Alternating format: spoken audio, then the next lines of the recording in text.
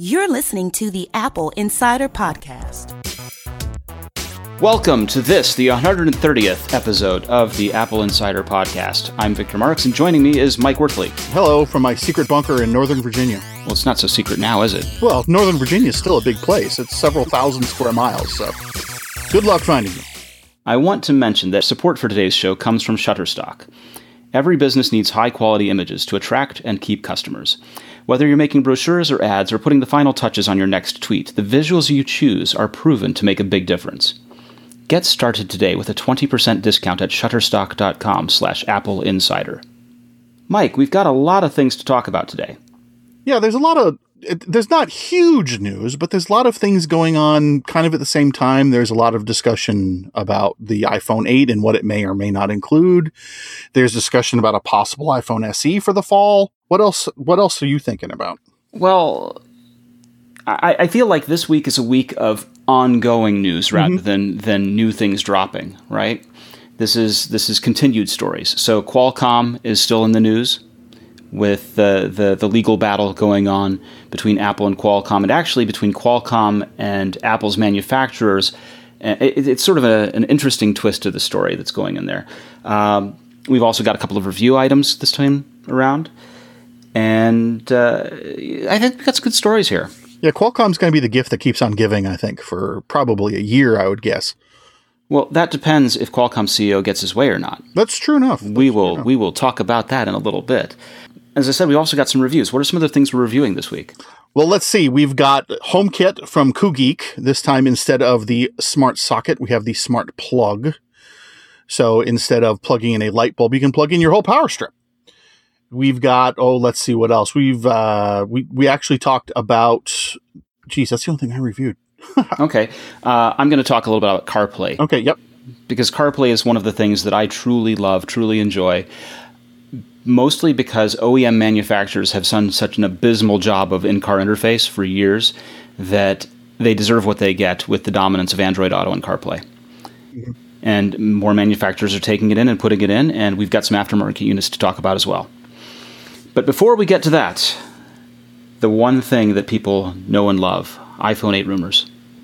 The first thing is we've been going back and forth these past few weeks saying, well, it's going to ship late. It's going to ship November. No, it's going to ship October. No, it's going to ship sometime. But the first quarter of next year is going to be huge. Well, JP Morgan says that the iPhone 8 is going to ship in September. Yeah, that was an interesting revelation. Most of the other analysts believe, including KGI Securities, believe that the iPhone 8 isn't going to ship for a month or two after the normal launch cycle. Now, JP Morgan says that instead of the 9 million that they are predicting, that Apple ship closer to 2 million. What I want to know, and there's no good way to get data on this, is how does that number compare to the iPhone 7 Plus when it shipped? Because you're saying that when the 7 Plus shipped, there was a little bit of supply constraints as well. When the 7 Plus shipped, if you got in the first few hours of pre-orders, you could get one. But if you waited after that, you were stuck. For some cases, 6, 8, 10 weeks. Now, there are a couple of factors that led into that. There's some discussion that shipping company bankruptcy had some impact on that. But Apple isn't exactly transparent on that kind of thing. Right, but as you say, depending on which one you ordered as well, because jet black supply was constrained more than, say, silver, white, or gold. Mm-hmm. But likewise, if you went into the Apple retail store and you walked right in, you could possibly get a jet black day of. That was your best bet for jet black day of, I think. There was none to be had for love or money here in Northern Virginia. And we've got, I want to say, 8 Apple stores within 10 miles of this chair. So there's a lot going on here. There's discussion that there's OLED supply issues. There's discussion that there's Touch ID issues. There's discussion that Touch ID may not even exist on the phone, which I don't completely buy. Well, we'll get to that too. But so one of the opinions surrounding this is that the iPhone 8 is rumored to have all of this advanced technology. And advanced technology can be hard to get up to scale at first, especially when you're trying to do something that hasn't been done before. Now, presumably, Apple's done pilot runs and has worked out all of these issues already, but it can be difficult to do something at number when you're doing something new. And so the idea is by pricing it very high. We've talked in the past about the idea of a $1,200 iPhone or a $1,500 iPhone. Neil has said in past weeks that he would pay $2,000 for a fancy iPhone. Whoa. Neil is a fancy man. Apparently, that's not in my budget, but more power to him if that's what he wants to do. Well, the position is that if the iPhone is your primary computer, if the iPhone is your computer that you go to first or most, that you use it all the time, is it worth having that tool be the very best that it can be? I completely buy that argument. That's one of the reasons why I've got the 2016 15-inch MacBook Pro. That's my prime mover. Mm-hmm. And nowadays, I think Apple's market is iPhone is prime mover, which I think makes more sense when you look at that with the Apple Watch and the Mac with the iPhone in the center, as opposed to what I do with the Mac on the top trickling down. Well, and so it depends upon what you're able to do. So you can do many, many things on your MacBook Pro. And there are many things that you can do on your MacBook Pro that you can't necessarily do on your iPhone.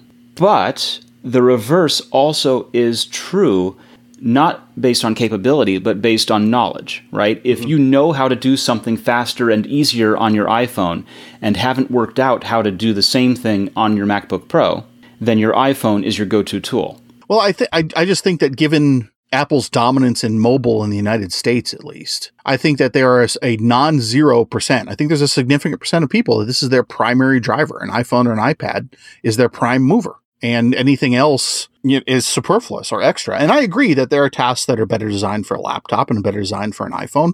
And I think that with iOS 11 and High Sierra, I think that Apple's trying to consolidate those more. And I think that the iPhone 8, going back to the original topic, I think that the technologies in the iPhone 8 are designed to let people do that. I think that AR is far easier on an iPhone or iPad than it's going to be on my MacBook Pro for sure. Well, you have no rear-facing camera on your MacBook Pro.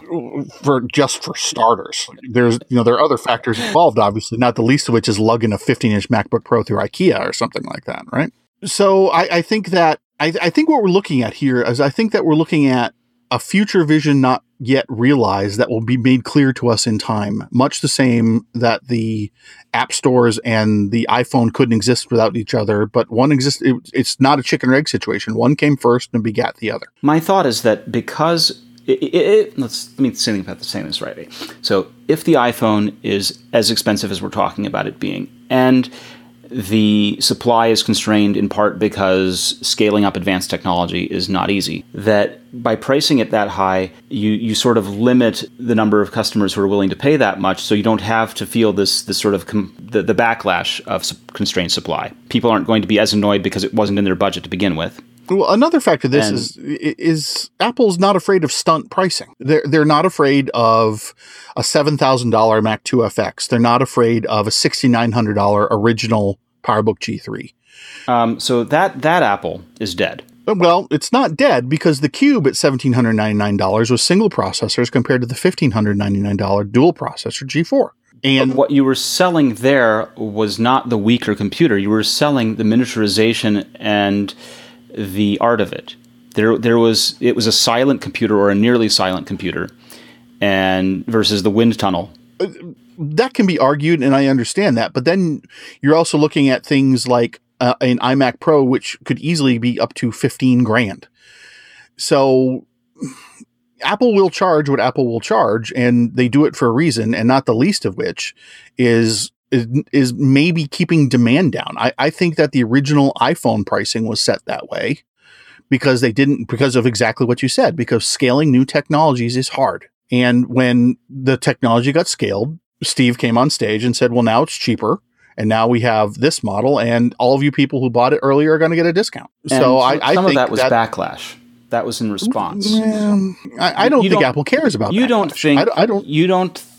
I have to differ with you there because we have seen the occasions where Apple does care, right? We have seen them care about giving people back the money after lowering the price so quickly. They didn't plan to lower the price that quickly. I can't imagine that in April or May of 2007 they said, you know what, we're going to lower the price. Well, they didn't do that for the new MacBook Pro. They didn't do that for the 2017 MacBook Pro for somebody who bought it in, say, February. So What's the difference? Where's the money? We also know about backlash from the iPhone for an antenna situation, right? It is a rare instance where a head of a company will cancel his family vacation in Hawaii to fly back and give a press conference unplanned. No, right? I so do understand what you're Apple does know and respond to backlash Apple doesn't feel that backlash very often, and Apple doesn't feel it deeply enough to feel like it needs to be responded to very often. But there have been occasions where we've seen it. Apple has you mentioned the Cube. Apple responded to people complaining about Cube crack. You mean the mold lines? Yes. Yeah, the problem is that was in service at the time, and that was such an overblown problem. Well, that's what I'm telling you, is that Apple knows when a problem is overblown and when it is not, but never mind whether or not it's overblown, it may still deserve a response. Apple responded to the lack of updates for Mac Pro and Mac Mini. They came out and said, you're not getting updates this year, but remember, we still think about you and you are getting updates. That was unusual. That was backlash. I don't think so. I think that was taking advantage of something that they already had in the product pipeline. I think that somebody said, well, we don't have to maintain our customary quiet. We're already doing this. So let's talk about it now. I disagree. I disagree. If it were already in the product pipeline, then they would have been a lot closer to release. Are you telling me the iMac Pro wasn't in the product pipeline?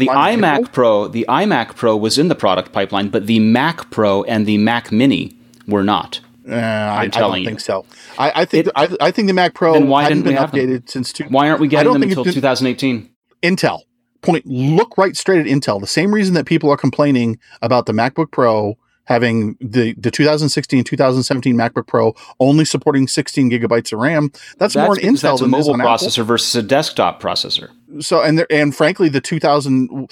Why do I have a Xeon machine down here? Why is my 5.1 Mac Pro the same speed as a 2013 Mac Pro? Now that you can look at Intel for, but I contend that the Mac Mini and the Mac Pro were not in the product line, and that they came to be in the product line when Apple realized the backlash was happening, and they said, you're not getting them until 2018, but you'll get them. I see where you're coming from. I refute your point, but I see where you're coming from.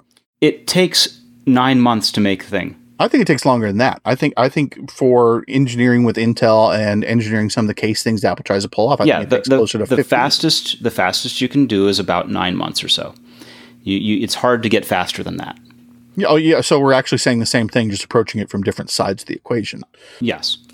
And so in any event, for them to make that announcement, right? I don't think that it was in the pipeline. Let's keep rolling here because we've gotten a little far afield. So in summary, JP Morgan contends that we're getting iPhone 8 in September, that the average selling price is going to be around $629. That it takes into account, because it's an average, takes account the low end and the high end. And that they expect that supply will be constrained initially, which is no great surprise, although a good question is how constrained. Yeah, the evolution of these reports has been fascinating to me. About 3 weeks ago, the first report started coming out that the iPhone 8 was going to get pushed back a couple of weeks from the normal release cycle, and then the doom and gloom started, and then the analysts figured out, hey, wait, this isn't actually going to steal sales. It's just going to push it into the next quarter.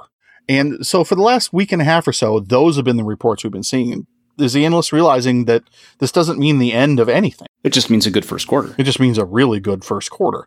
The consensus seems to be around 90 million phones sold for the holiday quarter. And that's including I hate to say late launch for something that it isn't even announced yet, but that includes a later than normal launch of the iPhone 8 in that prognostication. So it looks like holiday is going to be gangbusters. Now, we have another chassis rumor. The chassis, that is the metal back, has appeared in photos on Baidu, and there's a strange circular hole just south of the Apple in the back of the case. Yeah, it looks to be about the right size for a Touch ID.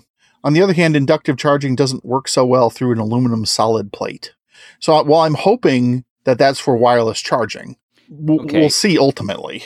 Normally, in wireless charging schemes, you have coils, which is how the induction works. And those coils are sometimes in a figure 8 pattern, sometimes just in a circle, on the inside of a case back of a phone. And there are frequently magnets, because you have to align the coils in the device and the coil in the charging device just so that they're efficient. Well, hell, so they work at all. If they're not aligned, they don't function well. Right.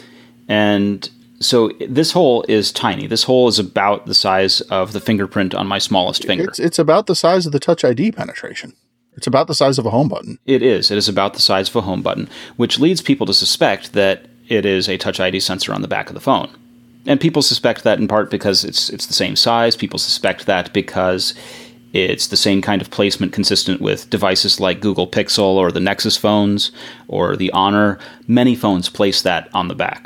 Mm-hmm. And it's, we internally at Apple Insider headquarters, the cabal of editors go back and forth over whether or not that's a convenient location. In our robes hanging underneath a 60-watt bulb from a undiscreet ceiling. Candlelight. Oh, candlelight. Okay. I didn't get the memo on You didn't attend the last meeting. No, I missed it. In the darkened chamber at the secret location, undisclosed, not Northern Virginia. No, thank you very much. Didn't get the memo. Which is why you didn't attend the last meeting. We have fierce debates about this. It's a terrible location. It's on the back. You can't see it. It doesn't fall where my hand falls, says one guy. The other one of us says that no, it fits just nicely. You find it pretty quick. It's not a big deal. You grab the phone, you put it there, which goes back to, if you will, the 2010 iPhone 4 debates over you're holding it wrong. Yeah, I'm not convinced that Touch ID is leaving. There was some discussion that there would be this new facial recognition sensor, and I'm sure. Okay, I'll go with that. But the banking industry came to the party because of Touch ID. Well, and I don't see them being that jacked about a replacement for it. So not exactly. The banking industry came to the party because the secure element, the secure protection of it all, the fact that it was secured by fingerprint was sort of ancillary to it. The point was that it was a unique identifier and it was secured, and your card doesn't leave your phone. Your card number doesn't leave your phone. You get a token. Yes, I do understand the tokenization process was vital to it as well. But part of this entire authentication process did center around the Touch ID. And the existing facial recognition technology is one of the reasons why the Department of Defense isn't super jacked about them, is because they can be spoofed relatively easily. Well, so that's a good question. The thing is that before Apple did Touch ID and before they acquired that technology, fingerprint could be spoofed relatively easily too. Yeah, the whole fake finger gag. Yeah. You take a piece of Scotch tape over someone's fingerprint, and then you go ahead and create a rubber fingerprint from that. And because it's got the heat of your finger inside the rubber fingerprint, it's fairly easy to go ahead and spoof fingerprint ID on previous technology. So your postulation here is that the facial ID would actually work as far as Apple's concerned. Well, and that's the question: is would Apple release something that did not in fact work? Well, do you think that Apple would release a flagship feature like that, a tentpole feature, and have it not function properly? I think that we're approaching the question wrong. I think that this is such a complex issue in every regard with the iPhone 8, because what we know is we've got all these sensors that are slated for the phone, but do we know for sure what they're going to do? No, we don't. Do we know exactly where the Touch ID is going to be? No, we don't. No. There's a lot of smoke, but where the fire is, we don't know. And that's the biggest issue with the iPhone 8. So there are things you can do that can make facial recognition work better, right? And they're the same kinds of things that Apple talks about doing with Touch ID. Mm-hmm. They're looking for electrical conduction across the surface of the skin. They're looking for heat, right? Because they know that you're a live human and that your skin conducts electricity. Somebody just lop off your finger and hold it up your phone, right? Well, it depends how fresh they did that, because if it's not fresh, it's going to be cold. Well, if you lop off my finger, I think I got other problems than what's on my phone. It makes me think of The Big Lebowski. Dude, I can get a toe any day of the week. Right? You remember that? I do. So with facial recognition, you've got infrared sensors on the front of the phone. And classically, we've used those as a way of face detection so that your phone doesn't turn on the touch screen when you've got it held to your face, right? So you're not face dialing and pushing numbers on your face.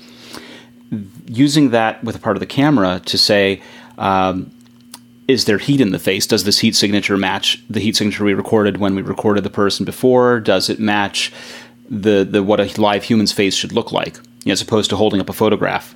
Yeah, which the Samsung sensor can be fooled by right now.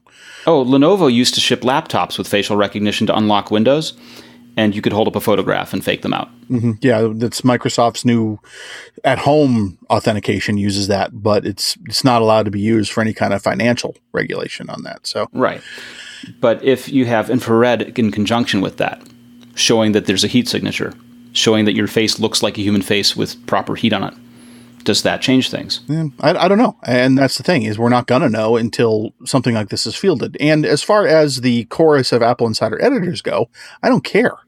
The Touch ID sensor being underneath your thumb on the front or on the back, it doesn't make a whole lot of difference to me. It means I'd have to train a new finger, but that's not a major crisis.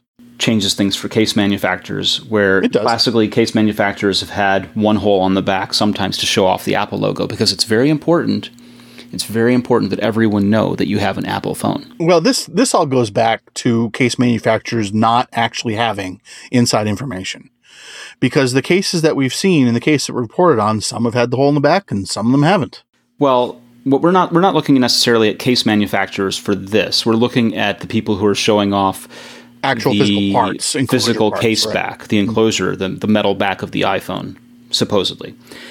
Case manufacturer rumors are slightly different, but it's interesting how Apple will tend to share information with a few select partners so that there are cases on launch day. Since Apple has begun manufacturing their own cases, selling their own Apple branded cases, that's still true, but I feel like there are fewer partners that are official, that what happens is that there's a lot of information sharing that goes on, and some case manufacturers take a gamble on whether that information is accurate. Yeah, famously with the iPhone 5, I think it was, there was the discussion that was going to be teardrop shaped. So that went haywire for a lot of the side profile teardrop, right. Yeah. That only really went haywire for one that went all in on it. I think most of them held off on that. Is that Hard Candy? That was a long time ago. I think it was Hard Candy. Anyway, it's kind of. I don't recall, honestly. It's ancient history, but yes, but that's what makes this time of year so interesting from this side of the reporting. What's new?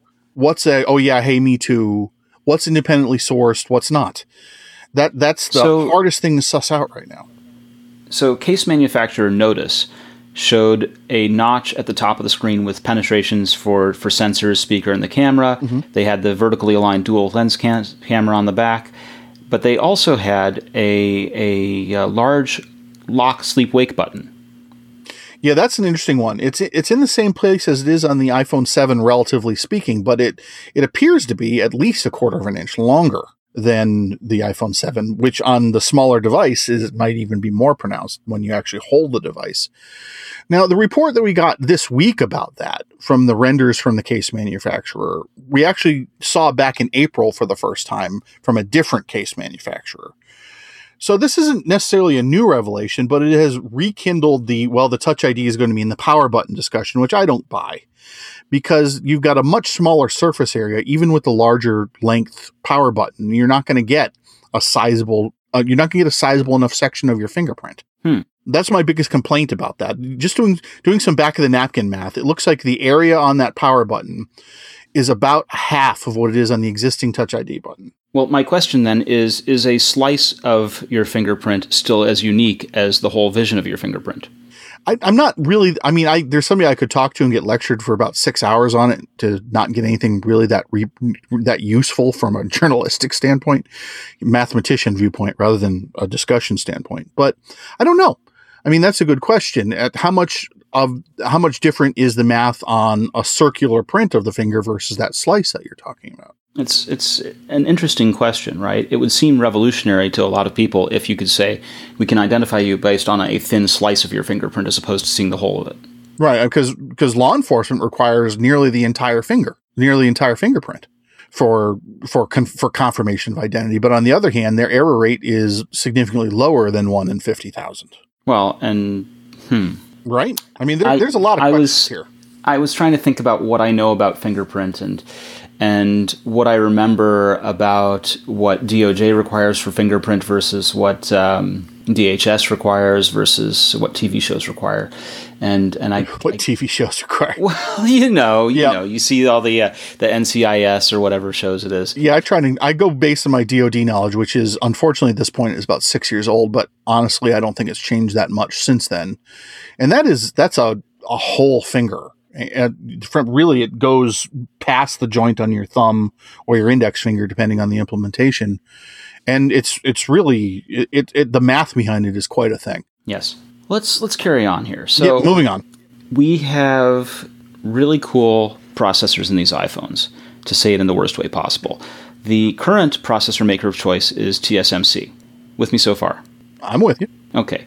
In years past, Samsung has been tapped to make the processor for this. In fact, I think Samsung was the first processor maker for the iPhone. I believe you're correct. And they lost the contract for a while, but it appears that Samsung has secured a deal to resume making processors for Apple in 2018. It does look that way. The fabrication factory details from the Far East appear set for that. There's some discussion that is so Apple can maintain 7-nanometer process for mass production of these chips. I guess I don't understand why all of a sudden TSMC can't deliver unless this is part of Apple's strategy to have multiple suppliers for the same component. I was just about to say that. So Apple has a very long institutional memory. And Apple, Tim Cook was around at Apple at the time that we had a lack of supply of a lack of supply of PowerPC products. Mm-hmm. There was the Power Mac where Steve Jobs could not get Motorola to deliver, and so he had to introduce this year's Power Mac, same as the last year's Power Mac, more or less.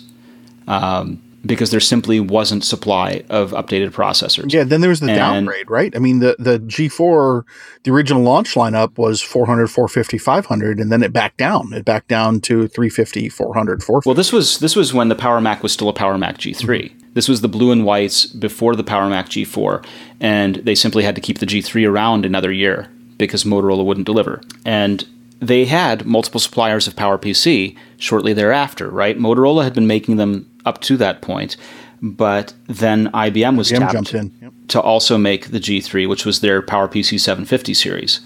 After that, IBM was the sole source of Power Mac G5, and one of the reasons why we jumped to Intel, one of the reasons why Apple changed everything to Intel in 2006, was because IBM had promised that they were going to deliver a mobile G5 and could not. Yeah, it was an amazing time, man. And so sole suppliers, Apple will do it a little bit, but Apple, more than anything, wants to be in control. And they are in control either by owning the technology or by having multiple suppliers so that they can choose when they need to substitute. So that's what this strikes me as, is that as long as Samsung has the ultraviolet lithography machines to make the 7-nanometer process, that we're going to continue to see both TSMC and Samsung being responsible for the production of it.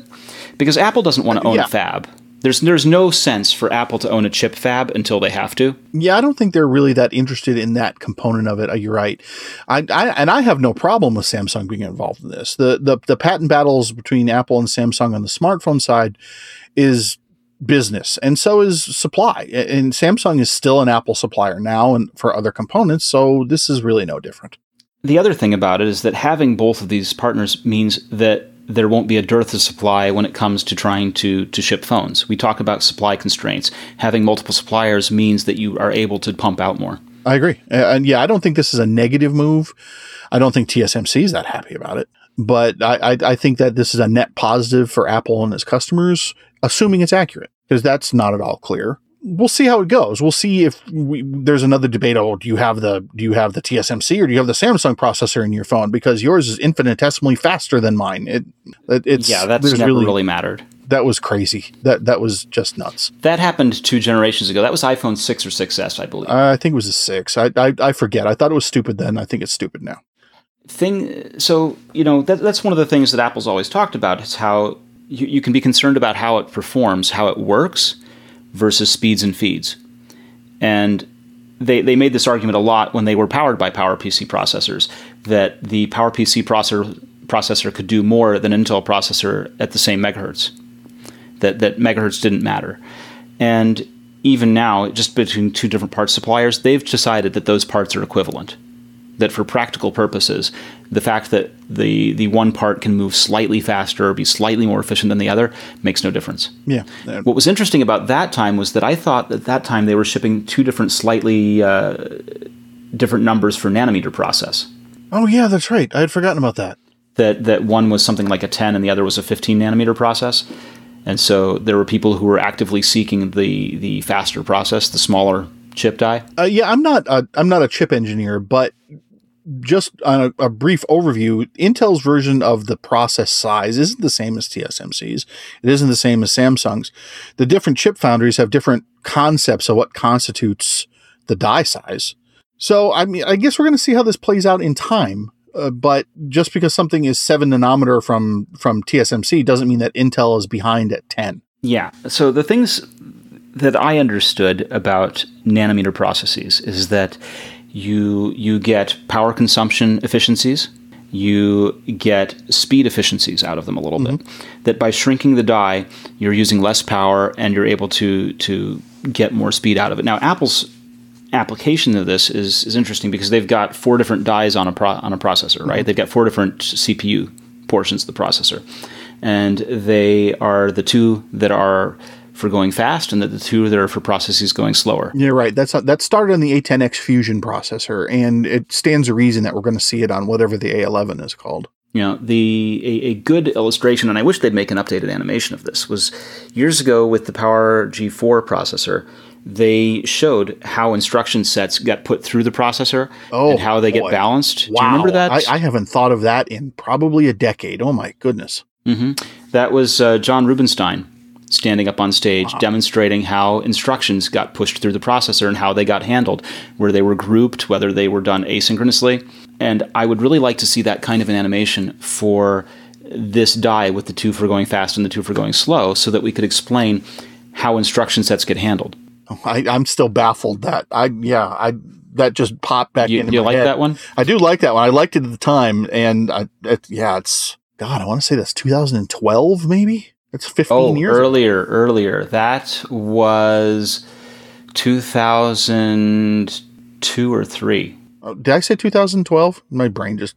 Yeah, they started doing that with Quicksilver. On me. Yeah, they did that. That demonstration was the Quicksilver G4 Power Mac, and it was shown at Macworld, New York.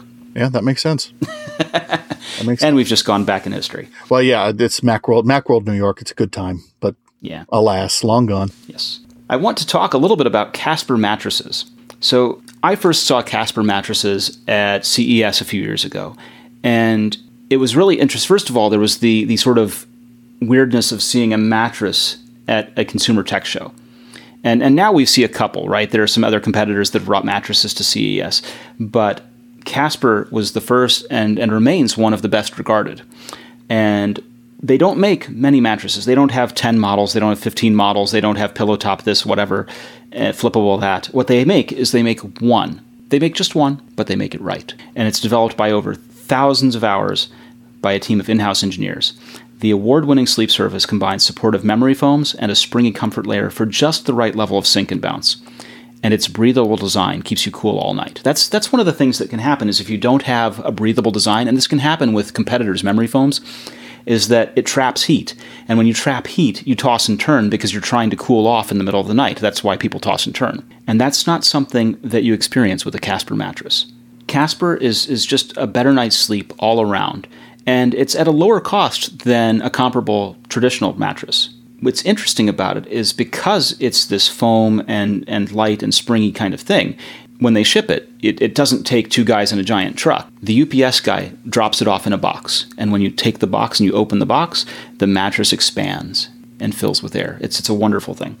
So buying the Casper is easy. You just order online. It's delivered to your door in this compact, how did they fit it in that size box? It's available in the US, Canada, and now the UK. And shipping and returns are free. Victor had no idea. Well, let me rephrase myself. You're telling me that I had no idea? I had no idea that we were going to be advertising Casper on today's show, but I actually have one. Go on. No, I'm just sitting here. I wish I'd known that we were going to be talking about the Casper mattress. I got one not all that long ago after my wife came back from the hospital. We desperately needed a new mattress, and it has helped her with pinched nerves. It has helped her with a number of other things. So the advantages of the Casper mattress, just from a therapeutic standpoint in that regard, for this family in person, and I didn't get the mattress for free. I paid for it with my own money. It was recommended to me by the therapeutical staff. It's done enormous things for some of the nerve issues that she's had as a result of her stroke. So there you go. And I hope she's doing better. Every day is a challenge. Yeah. You know, we spend like a third of our lives sleeping. It's so important to sleep on a good mattress. And so Casper has this 100-night trial that's risk-free. So if you got one and you didn't love it, they would pick it up and they'd refund you everything. Get $50 towards any mattress purchase by visiting Casper.com/insider and using the code INSIDER. This is news. Now, Apple, we know, has been one of the most profitable companies around, right? More cash on hand than the U.S. government kind of thing. A very large company. In Fortune magazine's 63rd list of Fortune 500 companies, Apple has seized third spot in revenue, behind only Walmart and Berkshire Hathaway. However, ranked by profitability, the company pretty much beats everyone at $45.7 billion in profit, and JP Morgan is in second place with $24.7 billion. Walmart, for that matter, is at 11th place with $13.6 billion in profit. The list is interesting this year. A bunch of tech firms have just popped on it. Well, the one that amused me the most is Hewlett-Packard is back. After, I want to say, a 6-year absence, Hewlett-Packard is back. They're at 59th for revenue. Tesla, for the first time, is on at 383. NVIDIA at 387. Activision Blizzard at 406. And Adobe at 443. Okay, and Alphabet, which is, of course, Google, is at 5th for profit and 27th for revenue. Yeah, I thought that would have been higher, but shows what I know. Well, so a valid question is, what do they actually profit from, and what do they actually sell that they get revenue from? Well, users and data. This is not hardware. This is all ad sales. Yes. So actually, for 5th and 27th, that's quite good, right? Well, like I said, I was expecting that to be higher. Okay.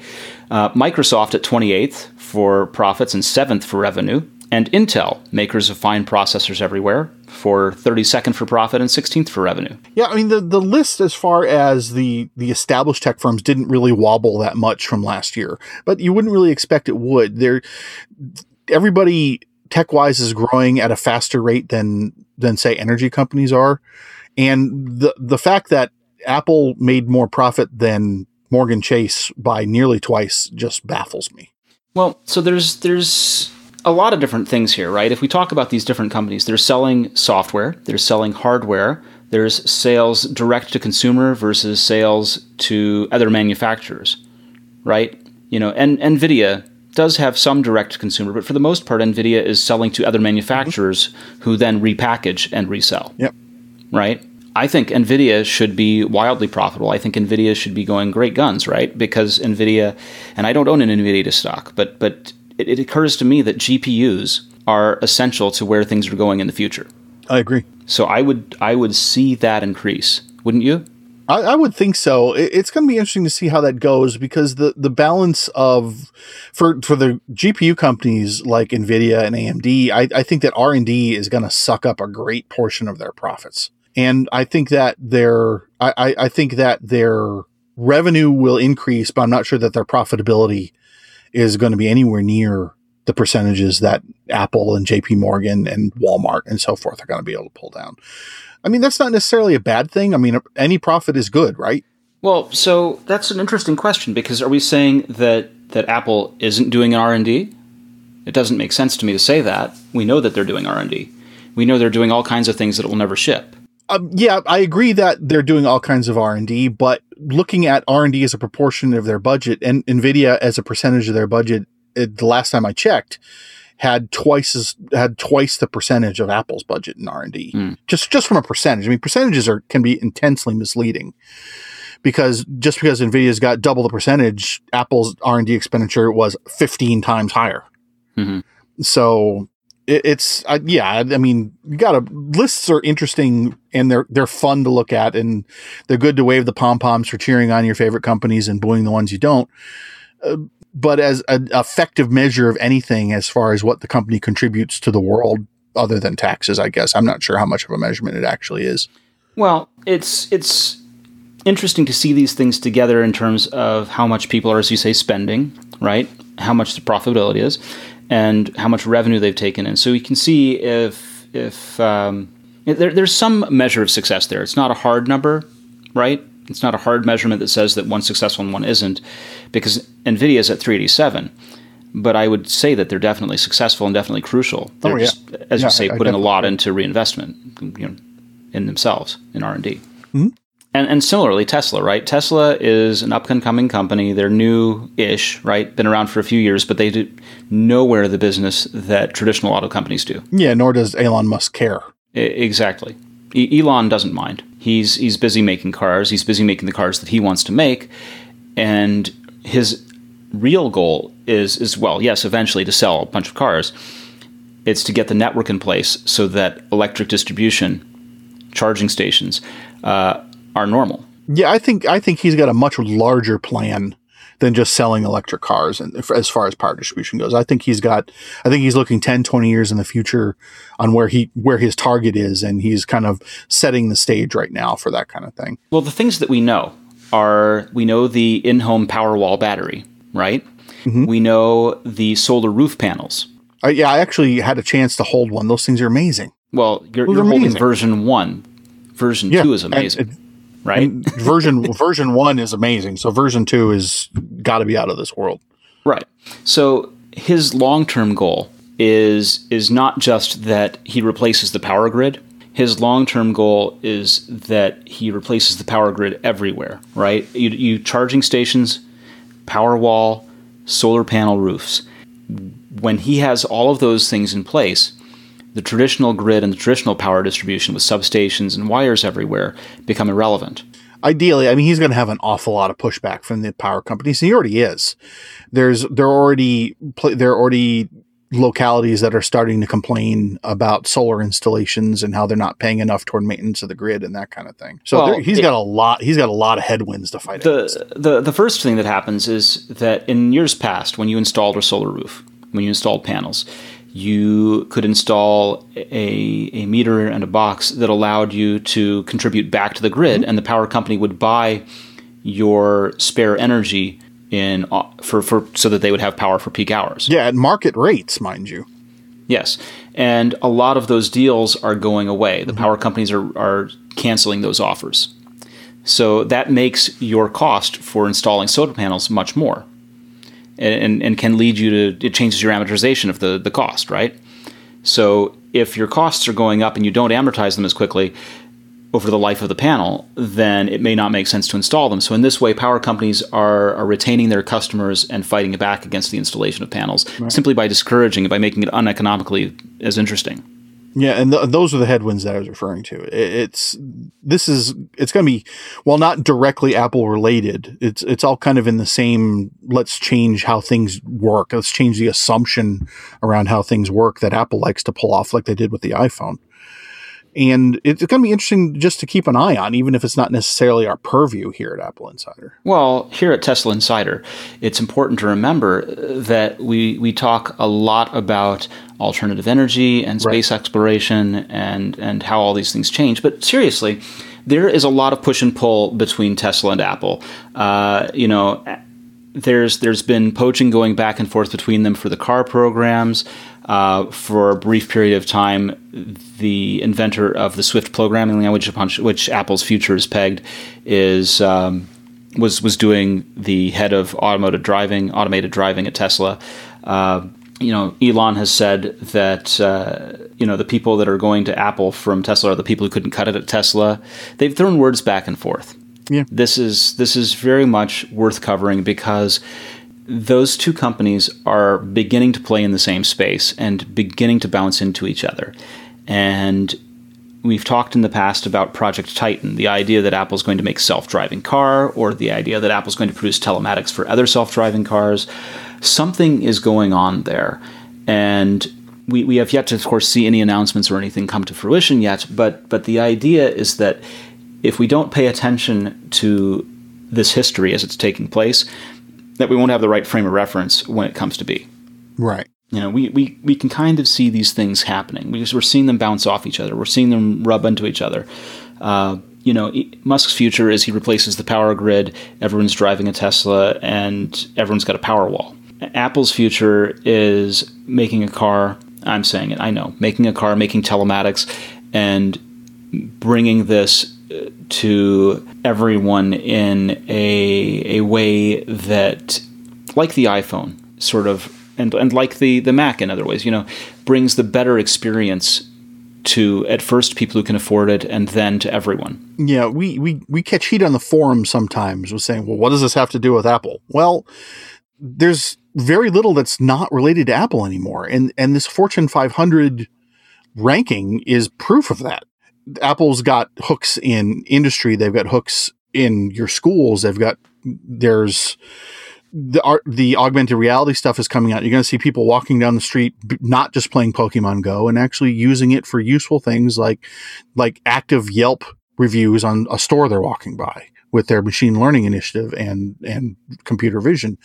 So there's a lot of these things that we're setting up a foundation of education. So we don't just see it on a feed somewhere and say, huh, that's interesting.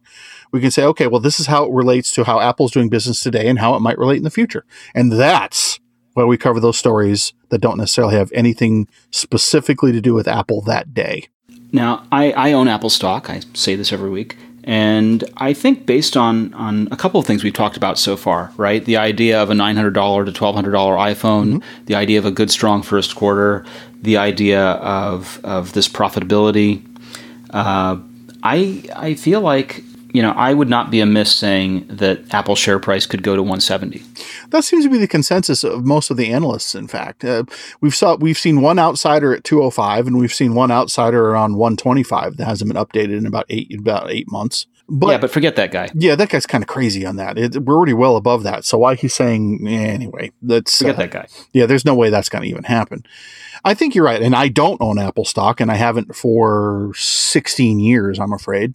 And nor do I have any in any kind of retirement funds that I used to have. You regret not owning stock for 16 years. Well, I do. I wish I had been in a financial position to retain it at the time. But I definitely regret not having that now. I am so with you on that. Qualcomm, your favorite company in mine. Oh, like I said, the gift that keeps on giving. Qualcomm. Now, Qualcomm, let's be completely forthright. Qualcomm makes wonderful things. Oh, yeah. Qualcomm makes fantastic things. Qualcomm was behind Quick Charge.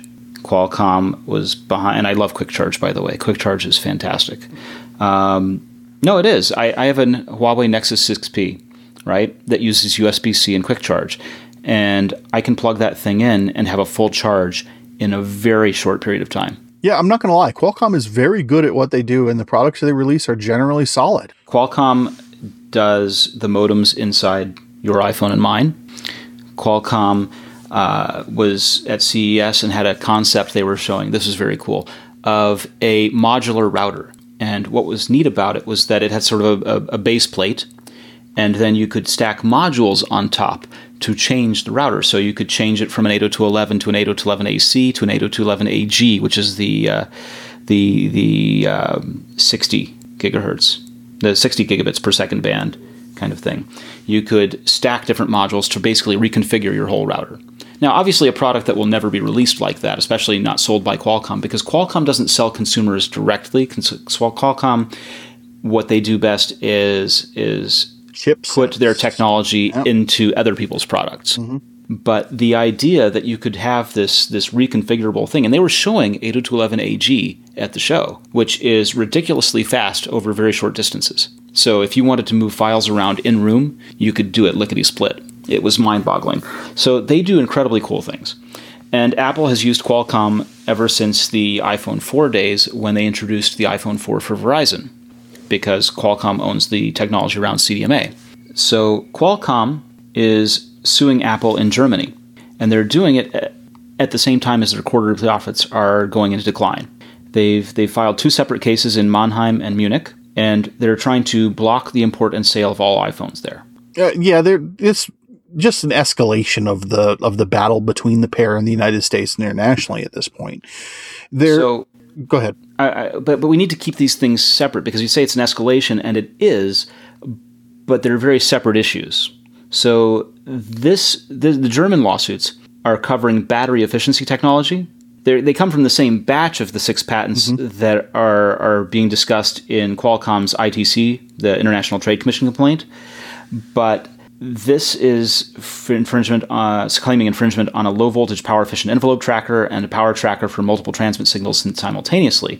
The ITC complaint is targeting iPhones that integrate wireless modems manufactured by Intel. So the ITC complaint is just about the wireless modems and Intel provided. The German lawsuit seeks to end import of all iPhone models.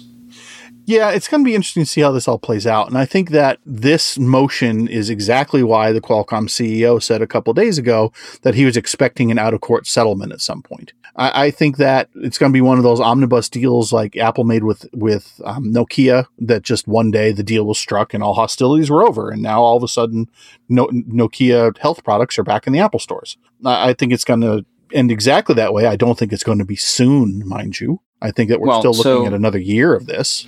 So Steve Mollenkamp is the CEO of Qualcomm, and he said, these things tend to get resolved out of court, and there's no reason why I wouldn't expect that to be the case here, although I don't have an announcement or anything, so please don't ask. But that's really the way it works. Yeah, he's not wrong. I mean, these things do.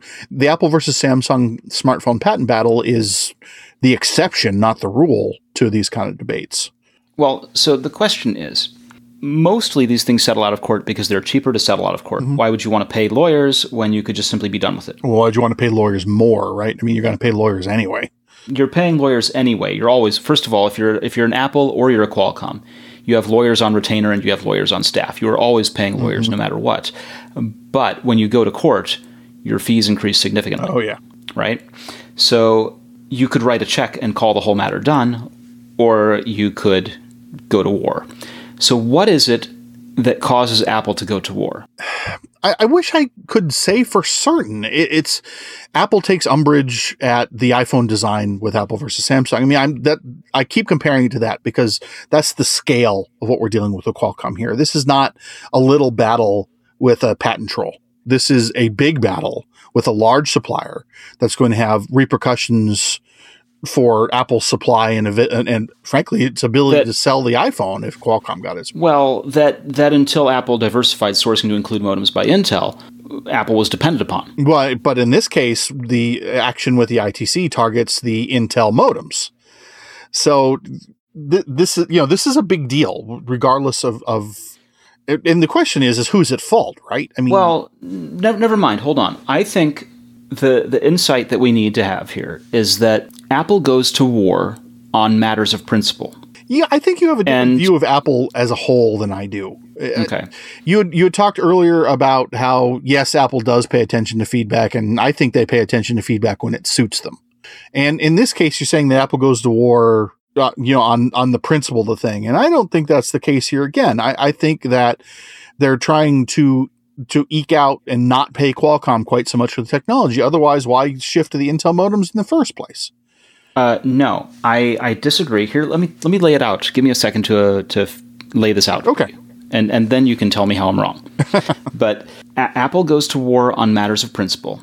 Apple takes personal offense to a few things. You mentioned the Samsung case and the shape of the iPhone. Apple takes offense to the shape being copied because that's theirs and they made it and it's their baby. They take offense to people doing swipe to unlock. They originally took offense to multi-touch. And for a brief period of time, for a while, Android didn't have multi-touch. Because reasons, right? It was Apple's. Because reasons. Yes, it was Apple's. All right. Here, the way this works is that Apple is not paying license fees to Qualcomm directly. The manufacturers of the phone, the Foxconns, the Hanhai Foxconns, blanking on other supplier names at the moment. It doesn't really matter. Right. Apple supply. They pay licenses because they're the ones that are bringing in the chips and actually manufacturing with them, right? So they pay to Qualcomm the fees, and Qualcomm. Part of the concern here is that Apple is paying twice. Apple is paying the suppliers to pay license fees, and then Apple is paying the license fees directly to Qualcomm, and that Qualcomm is billing twice, and that is offensive. You shouldn't have to pay twice. You should pay once. And that's what's at issue here in the lawsuit is Qualcomm's royalty rates, which are calculated based on whole device value, not per component. So that also goes back to the Samsung trial. That was an issue that came up in the Samsung trial is how much is the design valued as a part of the whole device. What component is the design, right? How much should Samsung pay for infringement based on this? Should they pay based on the whole device? Should they pay based on some saying that the device is only so much percent? Well, here, because royalty rates are calculated on a whole device value, not per component, Apple was paying royalties, and they contend twice for the whole device value. Well, here's the good news. I'm not going to say you're wrong. I think you are right, but I think you're right I think you're taking yesterday's Apple and moving it forward. I think that Apple, under the tenure of Steve Jobs, did take things like this personally. I think that they did take out Samsung's alleged theft of Apple's design patents in the renovation of the Samsung line under Steve Jobs. Think they took that personally, but I think that suits like this are all about cutting costs. I mean, I think that's just the philosophy of the leaders. I think that Steve was the mercurial hothead in regards like this. He did famously say that they'd go nuclear and, oh yeah, we patented all this. And I think that Tim Cook's background in supply and demand and that kind of thing leads to suits like this. I don't think there's anything personal about this. I think this is just business. I would say that Tim Cook is the proverbial cooler head, that where Steve Jobs quotes like going nuclear do exist, that we've seen them there in the book, that Tim Cook is more reserved and more controlled, but we have seen him get angry. We have seen what Tim Cook looks like when he does take something personally. And he's a lot more in control.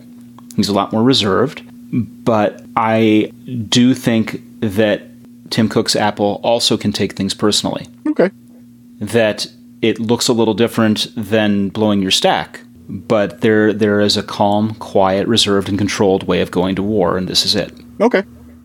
And there's a lot to be said for keeping your cool when everyone else around you has their heads on fire. Okay, buddy. Let's get all poetical now.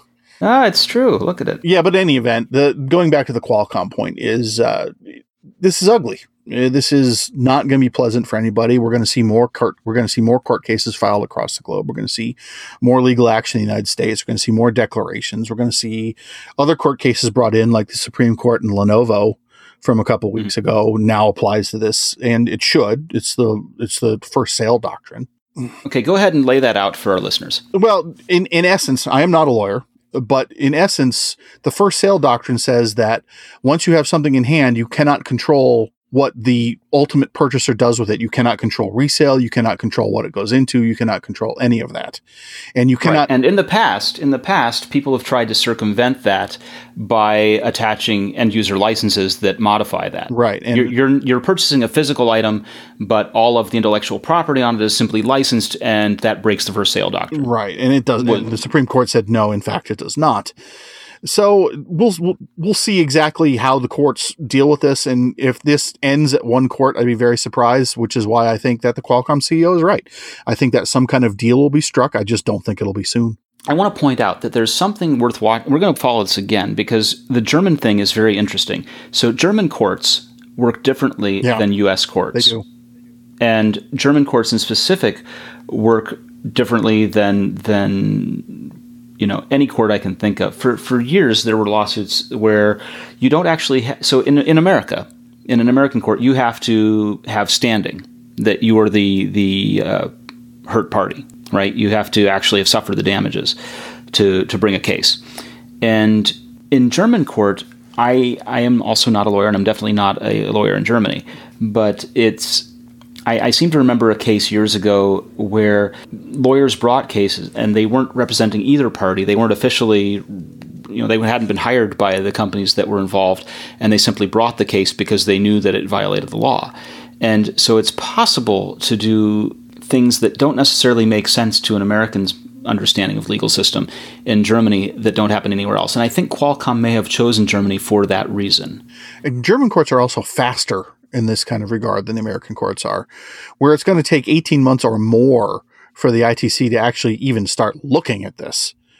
The German court, if it came to its logical conclusion, which whatever the courts are going to decide is going to be that conclusion, this could be done long before that period is over. Right. So they're shopping for a jurisdiction that is advantageous to them. They're shopping for one that's going to be faster acting, so they can actually get the injunction and prevent sales of the phone, where in other courts it might be about simply dragging things out and collecting a higher number at the end for a settlement. So we'll see. Definitely worth watching. I'm on pins and needles. Now, what phone do you use personally, Mike?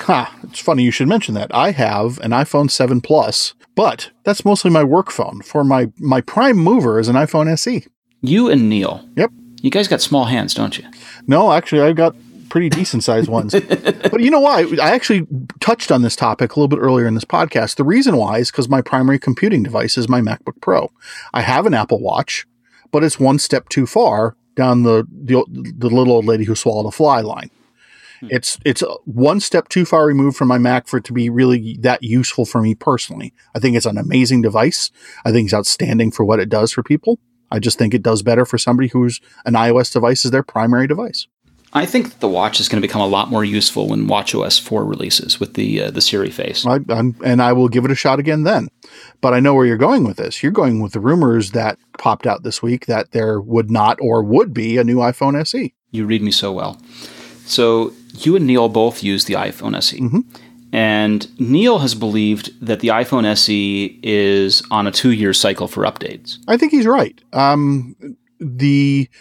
The iPhone SE was just updated at No, it wasn't WWDC. It was earlier in the spring with doubling of capacities. It was just a storage update. It was just a storage update. You're right. For anything else. And that's the kind of update that you can get when you're looking for efficiencies in supply chain. But you're already buying a number of these chips for storage across your whole product line. You may as well put them into the one instead of buying a separate unit. But it didn't need to be because it already had the A9 processor. When the SE launched, it had the flagship processor in it. Well, I want to remind you that Apple periodically updates their products even if they don't outwardly tell us. Sure. The iPad 2 was an iPad that ran for many years in release, right? Yes, it was about a 3 or 4 year released product. Mm-hmm. And over that time, it wasn't the same one that they sold when they launched No, it was the not. thing. No. They kept changing the processor, not to change whether or not it was an A7 or whatever it was, but they reduced the process size. When they reduced the process size, they were able to fit a little more battery in, do this. It was a device that went through a number of changes in its life cycle, but they weren't outwardly announced changes. Here, the storage update was obviously a change that people would notice. It was an outwardly a kind of visible change. But if you're buying 32 gig and 64 gig and 128 gig parts across your whole product line, it doesn't make sense to keep buying the 16 gig part. No, I agree with you in that regard. It's just one more thing to fool with, one more thing to purchase and have stock of just for the one SKU. Anyway, going back to the original point, what came out this week is one Android primary tipster saying that the iPhone SE would never see another upgrade again. And a day later, another report from a different source claiming that the iPhone SE was going to see an update this fall. So, first of all, let's talk about the origination of this thing. So there's a fellow who's an analyst and a leaker whose name is Panju Tang. Mm-hmm. And that, forgive my bad pronunciation, but he wrote on Weibo a post that is written in English, but it is not written in the best American or British English. Well, let me back up a little bit on that one too. He actually posted the same post in Chinese, and I had a buddy who's a Chinese speaker look at it, and he said it's just as poorly written. So there's no Good. Extra. It's not a language barrier. It's not a language barrier. This is just an information. Poor writing. Yeah, this is an information issue. Here's what he wrote. He said, and I'm reading the English post rather than a translation of the Chinese. This is quality work right here. Okay. So nostalgia and fond of the small screen. To buy an iPhone SE or Millet 5C, future Android brand new machine manufacturers should not be less than the 5.5 inch. Love Crazy SE, that size would not have the updated version. Pan teacher, you will find out a 4-inch Millet phone Modi or 4.3 inch. I'm sorry, I can't help it. Millet. Excellent. Mike? Yes? Hold it together. I'm trying. Go ahead, I'm sorry. Gird yourself. So here he's saying that he's nostalgic and fond of the smaller screen size. Mm-hmm. You and Neil agree. You like that screen size. Yeah, I do. The iPhone SE or the iPhone 5C was a great size. In the future, Android brand new machines should not be less than the 5.5 inch. He loves the crazy SE, but that size is probably not going to be updated for the future. That the idea is that he loves that size, but that size is not the size for future devices. Yeah, it's okay. Okay. Well, but that's a personal preference, is what I'm reading that as. That there are a lot of people like Neil who, if they could have kept the iPhone 4 size, probably would have. No, that's a little too small for me. But. Hold up. So, okay, you're not that. But the 5C and the 5S size, or the 5 size, is the right size for him. Sure. And the right size for you. Sure. And we see a large number of devices keep increasing the screen size, yes? Yeah, well, yeah. Definitely not debating that. There's no doubt about it. Okay. So my take here, a lot of people interpreted this to mean that the iPhone SE was doomed and would not be upgraded again. All from this one fragment that says, love crazy SE, that size would not have the updated version. Okay. I'm waiting for the other shoe. That is a lot of tea leaves to read into that. Oh, yeah, that is a lot of tea leaves to read into that. And that's why the day we got the report, we didn't write about it, because it was a bunch of nonsense. It could well be that he simply likes that screen size, but is acknowledging that many devices are not that screen size. Sure. That even among the affordable Android phones, right? And when we talk about affordable Android phones, we're talking about things that are anywhere from 80 to 150 US retail for the device, unsubsidized, that are sold to developing nations because people need handsets and people want handsets. And so, a HomTom whatever, or a Ukataya or any of these other Android handsets. You pretty much throw any amount of syllables together, and there's probably an Android developer working on it. You say that, but hold on. I'll tell you some names of Android phones. I mean, I don't even think Wikipedia counts the number of Android developers anymore. Well, let's see here. There are brands that we in the US know. There are brands like Xiaomi or OnePlus. There are brands that we in the US are slightly less familiar with, like Doogee, Doogee, or Ulefone, Ulefone, or Leeco, Leeco, right? You're not really disproving my point here, man. Or Cubot, Cubot. Well, I didn't say I was going to disprove it. I said I was going to support it. Okay. Or the Leagoo, Leagoo, right? And the Leagoo, which is a perfectly cromulent phone, right? It's a 16 gig phone with a 5.7 inch HD screen, 1280 by 720, has a fingerprint sensor, and its price is, take a guess. $89. 76. Close. I'm so sorry. If you wanted to have an original Lenovo phone, you could have one for the grand price of $127. A HomTom HT17 could be had for as little as $60. Well, that's all fine and good, but going back to the SE, the reason why that I think Neil's right. I think it's a 2-year upgrade cycle. I don't think we're going to see one in the fall, because I think that it will dilute Apple's flagship too far. I don't think that they're interested in cutting back the all-important average selling price number, which I think is ridiculous. I don't think it dilutes, because Apple has always said that they're going to do things at price points for every person, and that the person who buys an SE is not the same person that buys a 7 or a 7 Plus or an 8. Sure, but why have one event when you can have two for twice the price? You just make the iPhone SE a small segment of the bigger event. Sure. I could see where that could happen, but I think it's more likely that they'll release it at the same time that they did in 2016 in the spring, to try and ease out those seasonal peaks and dips that the analysts freak out about. Still, for some reason, like they've never happened before. I just don't, if they did one in the fall, I don't think it would have the A11 or whatever it's called. I think it would have the A10X. And I think that defeats the purpose of having a phone that they can turn around every 2 years as opposed to every year. I think that releasing it in the spring with the flagship processor makes more sense from an upgrade cycle in developing markets, how they're pushing the phone in India, as why Wistron exists in the country for filling Apple's 30% of goods manufactured in the country requirement. Mm-hmm. So I think that there is the same reason why we're not going to see one in the fall, and the same reason why we're not going to see the line discontinued. All right. Well, we're in agreement. The line's not going anywhere. Yeah. Oh, yeah. I think I think our opinions vary on why, but I think that the line is not going anywhere. I think that we'll see another refresh in the spring. I think you're saying maybe in the fall. I'm not committed to a timeline on that. Okay. I am comfortable with it being in the fall, but it doesn't have to be for me. Okay. I mean, I'd be fine with it in the fall. I mean, don't get me wrong. I mean, better, newer stuff sooner is always ideal. What I say is that I see that it continues to exist because it continues to fill a real need. Sure. That Apple has always, first of all, Apple's not been afraid of cannibalizing themselves with sales. Sure. I agree with that. They were happy to introduce the SE and lose sales of the most affordable iPhone 6 device, for example, or 6S device, for example, to the SE, because it was the more appropriate device. It also meant that it was possible for carriers to absorb the cost and say, this is your free iPhone, which was how it was sold in Walmart.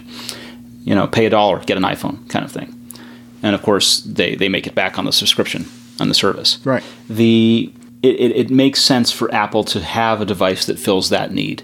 And that device needs to be updated and released in a time frame so that it can cannibalize those sales such that people don't end up stretching to buy more iPhone than they feel they can afford, or don't end up going to an Android device instead. Now, what we know is anecdotally that people who switch to an Android device tend to come back. They tend to be dissatisfied with it.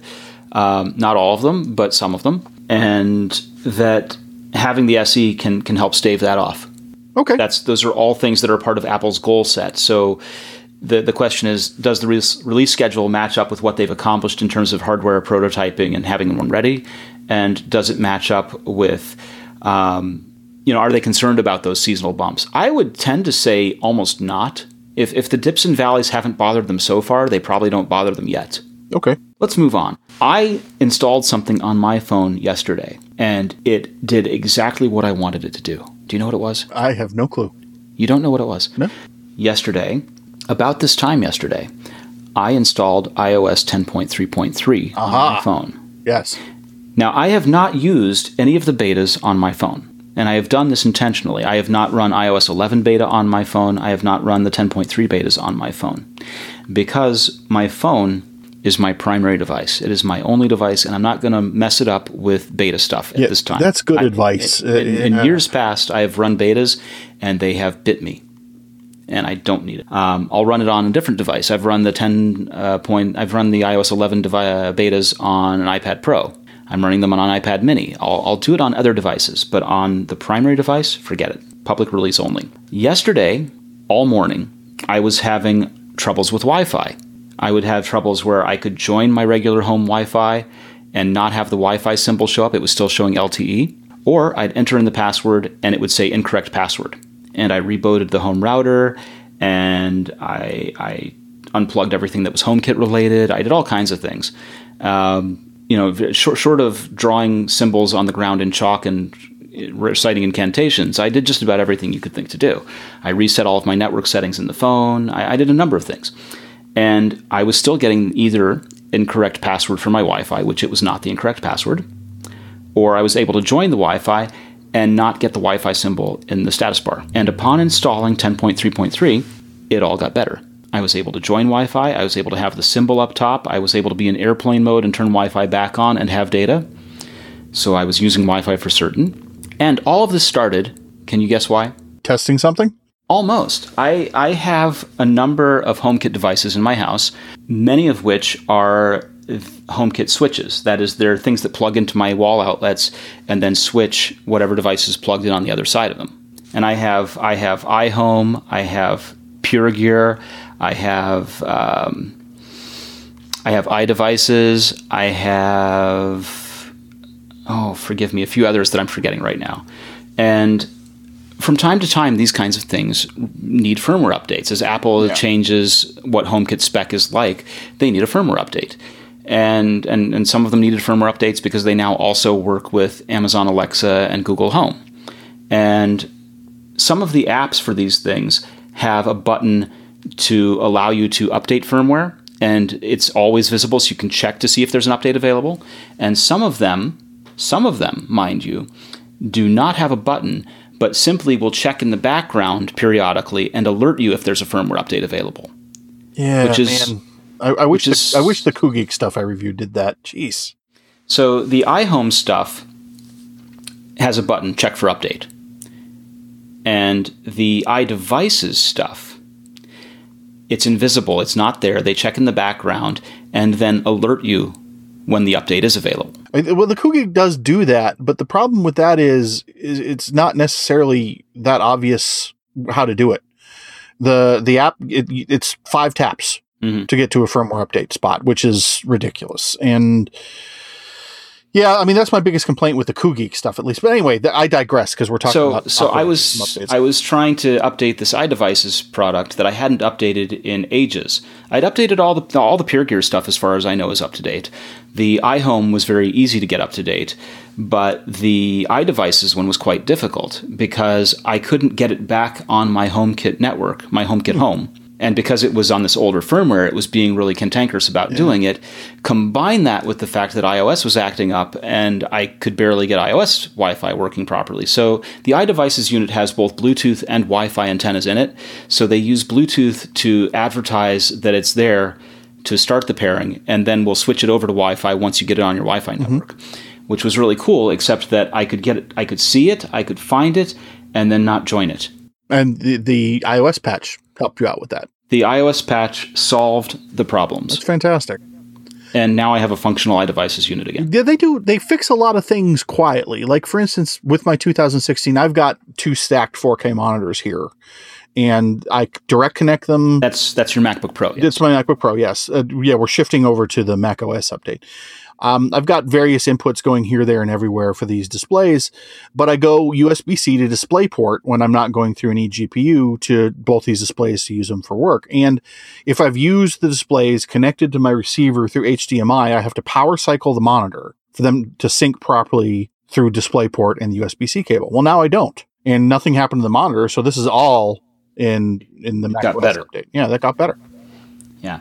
Now, the reason that everyone should update to 10.3.3 for iOS and also for tvOS and Sierra and watchOS, update all of the things. And the reason that I'm recommending that is because there was also, as a part of this, a security update. Yeah, every time that there is a point update to an OS, there's a bunch of security fixes folded into it. Right. And there was a vulnerability called Broad Own. And Broad Own had the interesting characteristic of if you were nearby a let's say bad actor Wi-Fi station, that it could execute code on the Wi-Fi chip in your iPhone without you doing anything, just by being in range. Now, I'm not entirely certain what sort of code it would execute or just how bad this vulnerability is, but it's pretty creepy and altogether unwelcome that just by being in range you'd be vulnerable. Yeah, there doesn't seem to be any active exploits for that, but there was proof of concept code at Black Hat. So guaranteed there was somebody working on it. Well, absolutely. And sometimes people are working on it because of the intellectual interest, and sometimes people are working on it because they have a profit motive involved in doing it, let's say. Selling exploits can be big money. But knowing that someone was working on it, knowing that it was technically possible, means now is a good time to update. And I am very pleased with the results of the update. Feel comfortable to give it a try. I've updated everything. My watch, even though I don't personally use it, my Macs, my Apple TVs, it's a very, very good update. As with anything, you should make sure you have a backup, but that's just a good philosophy anyway. So we were talking a little bit about smart plugs. You reviewed the CoolGeek P1 smart plug. Yep. It's an interesting. What did you like? It's an interesting little product. About it? It's inexpensive. It's cheaper than alternatives from other companies. It's one of those. How cheap is it? The street price is $30 for the plug. It's one of those products that, the list price is $50, but I can't find it any place for more than $30. So you're finding it for $29. I'm finding it for $29. Yep. Okay, and most of the other ones that I'm finding are $39. $39 to $45. Yeah, I agree. So there's a $10 price difference between this and other products.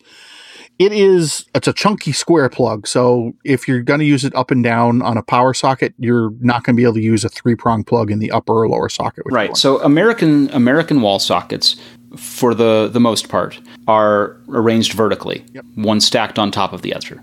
And what you're saying is that if you tried to plug in two of these, you could not do it because it obscures the other port. Right, it obscures the other plug. That's right. And Yeah. some of the more expensive offerings don't do that, but some do. So this may or may not bother you depending on your use case and what you're using it for. Yeah, I want to point out that the iHome product is one that does not obscure the second port. You can have two iHomes stacked one on top of the other and use them both. Long story short, it's a solid HomeKit product as long as you're using the Home app. The CoolGeek app is a mess.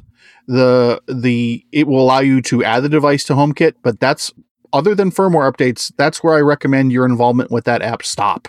So add it, switch over to Home, don't look back. Check for firmware updates from time to time, but even when you do, it's not going to be that forthcoming on what exactly you're updating. Yeah, I'm looking at your screenshots here from your review, and your firmware update shot says it has a couple of Chinese characters and says Marvell SDK 1.1. Yep. And so here's what happens is that Apple typically, when they make a new product area like this, right, they'll partner with a chip maker as their favored chip maker, and they'll have a reference design and an SDK. And so, for AirPlay years ago, it was someone who'd been doing DLNA for years. Here, Marvell is behind the reference design. And so CoolGeek bought the reference design and are using the app that goes with it in somewhat modified form. And, normally people would change the name there so you don't see Marvell SDK, but here CoolGeek have been a little bit lazy about that one. So the hardware is solid. They've got a user in the forums complaining that it's sending... excuse me. Got a user in the forum complaining that it's not sending passwords encrypted back to CoolGeek. I couldn't duplicate that. Using my MacBook Pro as a proxy, it did appear to be securely transferred. But I've reached out to them to get more information on that, and I'll get back to you on that, because that's going to be a problem. The hardware is solid. The hardware is solid. Wait a minute. So hold up. Let's talk about that as a problem for a moment. So... yes, it's desirable that all things be encrypted. Yes, it's desirable that all data be transmitted over HTTPS. But HomeKit, the Mirai botnet from last summer was where a lot of products had the same default password and were therefore easily taken over and turned into botnets. Mm-hmm. Webcams, routers, things like that, right? When everything uses the same default password and users aren't required to change password as a part of their initial steps, you're subject to big vulnerabilities. Here, because it's a user-generated password, yes, you had to create a password? This is an account password for CoolGeeks for historical energy use information primarily. Right. So for someone to do something with that password, they would either need to man-in-the-middle you, or they would need to attack CoolGeeks servers to get those passwords. And then the question is, what would they do with that? If it's historical energy use, I don't know that they'd do a whole lot with it. Yeah, let's be clear. When I say that this isn't great, this is, on the scale of not greatness, this is not exposing your financial information to the world if you're practicing proper password hygiene. Right. But it's still, as far as best practices go, this goes more along the lines of attention to detail. Yeah, and it's a CoolGeek issue. It's not an Apple HomeKit issue. And yes, I should amplify that this has nothing to do with your HomeKit setup. And it is yet another reason that if this is actually the case, why you should not use the CoolGeek app. Right.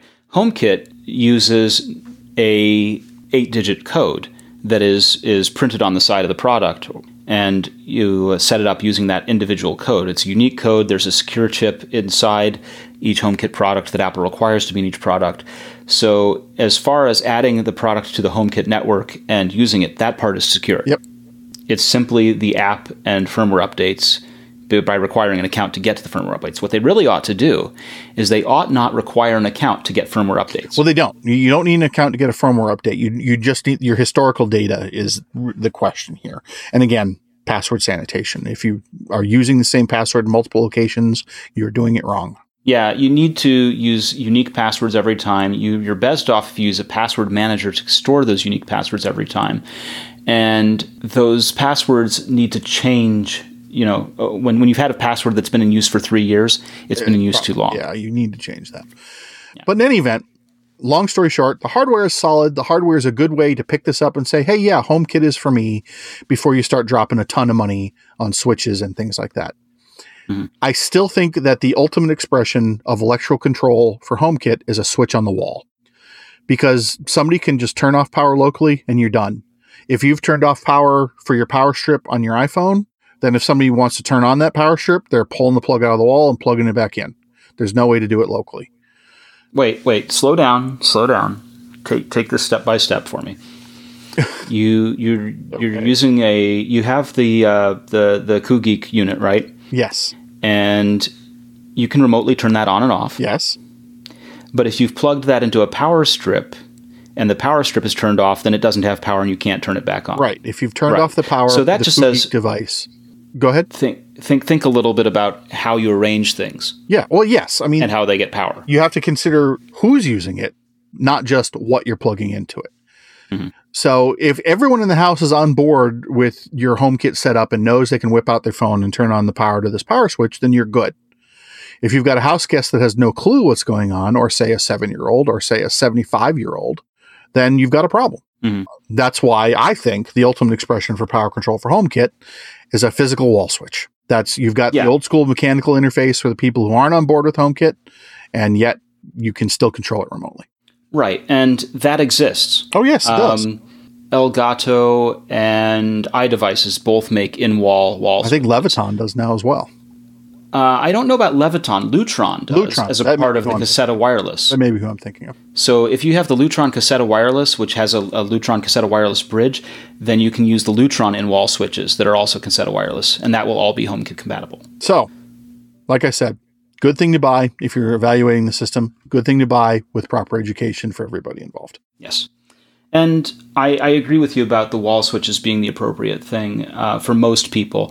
You know, we talk about these switches and turning things on and off. Primarily, people use them for lights and fans, right? If you have a box fan plugged into one of these switches, it's pretty cool because now you can do things like turn the fan on and off, but also tie it into a scene that says that if you have a temperature sensor in the house, like the Elgato Eve, you can say that, or an Echo B3 or Echo B4 that has temperature sensors in it. If the temperature rises above this degree, turn on the fan as well. Right. And so all of these things sort of work in conjunction. Yeah, as long as you've got a plan, you're in good shape. Yeah, you know, a lot of lighting in American homes is not done with floor lamps or table lamps, but lamps that are installed in the ceiling and controlled by a wall switch, which is why there again the wall switch makes a good difference. It's a good device to go with in wall.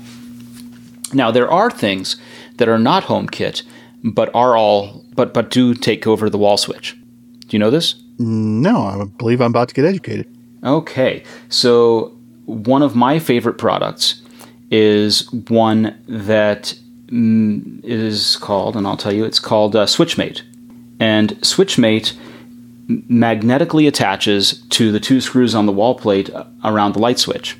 And you just slap it on the wall, pair it with Bluetooth Low Energy to your phone, and there's no electrical installation, there's no screwing wiring terminals or dealing with fuse breakers. No kidding. You basically put in 2 AAA batteries, pair it with Bluetooth, slap it on your switch, and it has a little motor that runs the switch up and down.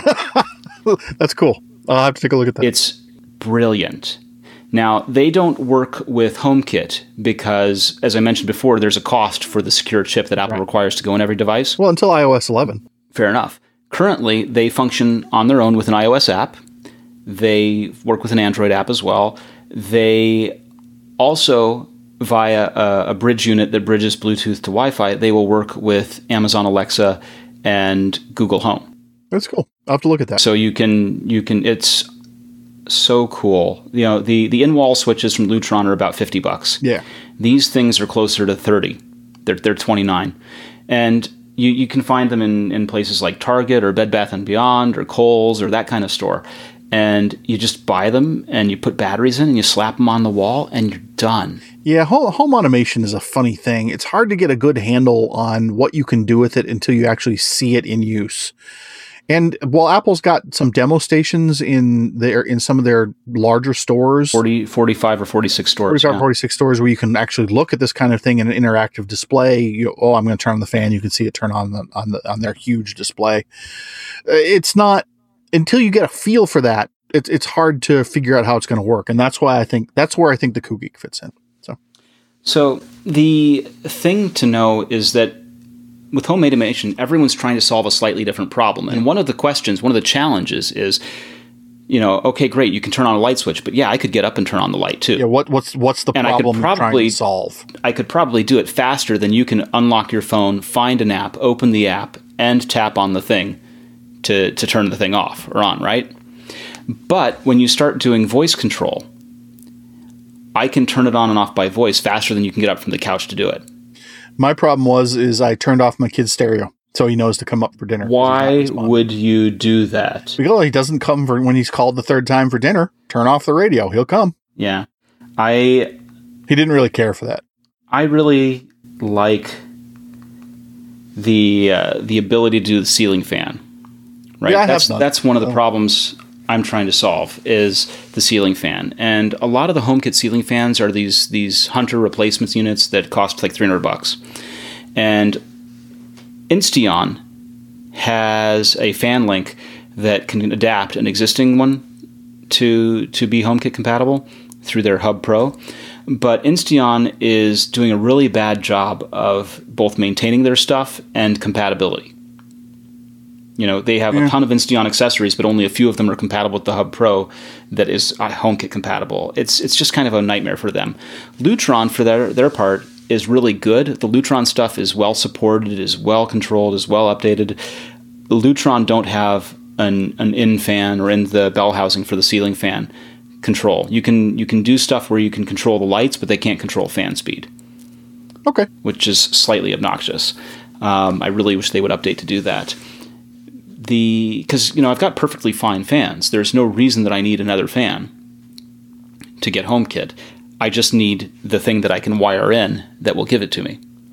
Fair enough. Hey, we got to wrap this up. I got to get back to the keys. Oh, humbug. Do you want to talk CarPlay for a second? I wish I could. We're already almost 2 hours into this, so I gotta wrap this up. I would like to, but I'm 2 hours. Wow, that's an epic episode. Yeah, okay. That, right?